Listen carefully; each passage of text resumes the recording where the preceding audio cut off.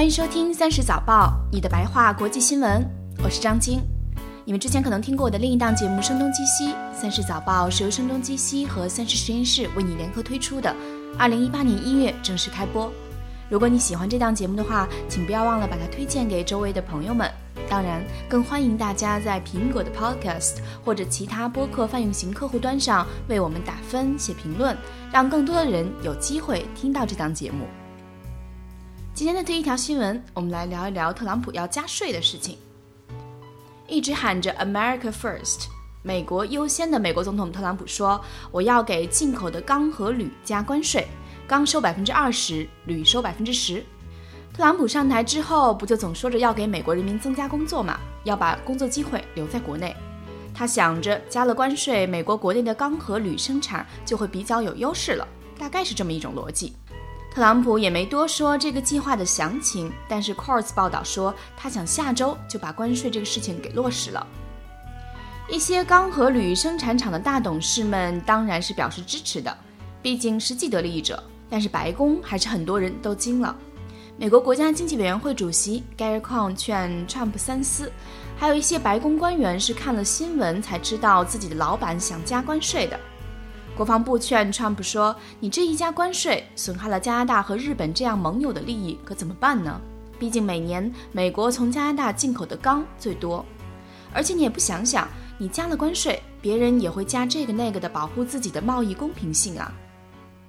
加关税的消息一宣布，美国消费钢和铝的产业股票就下跌了，比如福特和通用汽车。Quartz 说，美国以钢和铝为原材料的制造产业比炼钢造铝要大多了，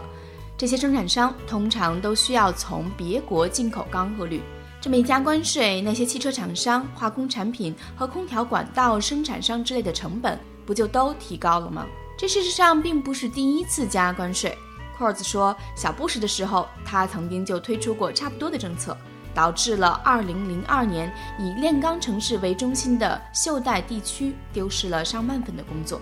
既然有这样的前车之鉴，那 Trump 为什么要这么做，真的很难理解。第二条新闻，我们来聊一聊未来的就业趋势。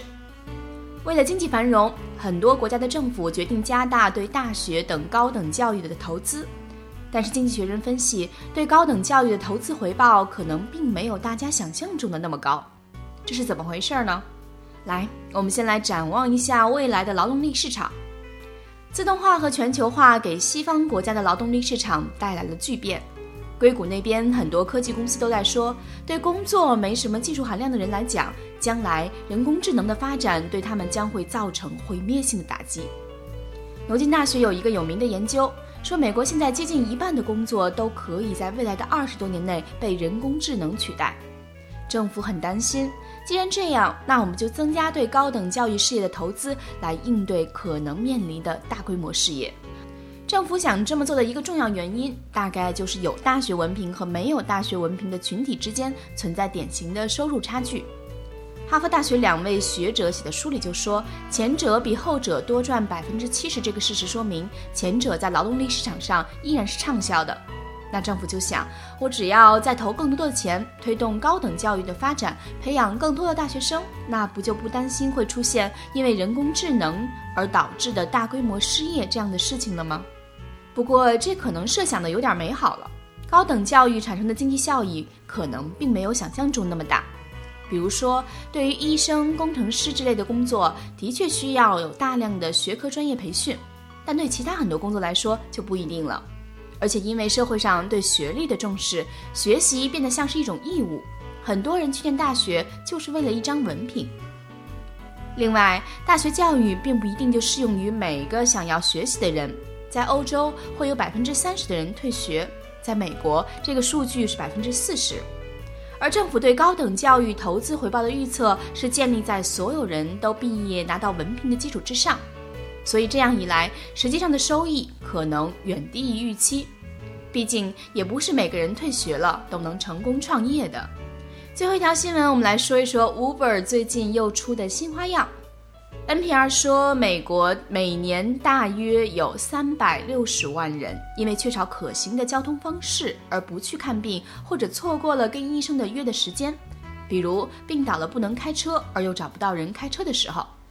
这不 Uber 就开始跟医疗机构合作了。在你跟医生约好看病的时间之后，医院就可以帮你预约 Uber， 然后 Uber 就给你发个短信，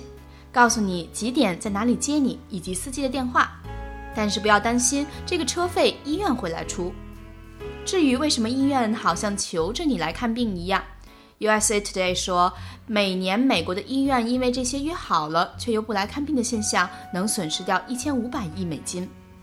不过虽然是和医院合作， Uber 却除了病人的电话和名字地址之外，不会得知其他身体健康的信息。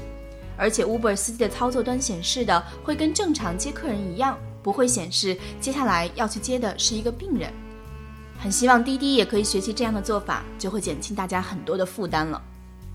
这就是今天的30早报，感谢你的收听。如果你喜欢这档节目的话，欢迎你把它推荐给周围的朋友们，让更多的人有机会听到这档节目。我们明天再见。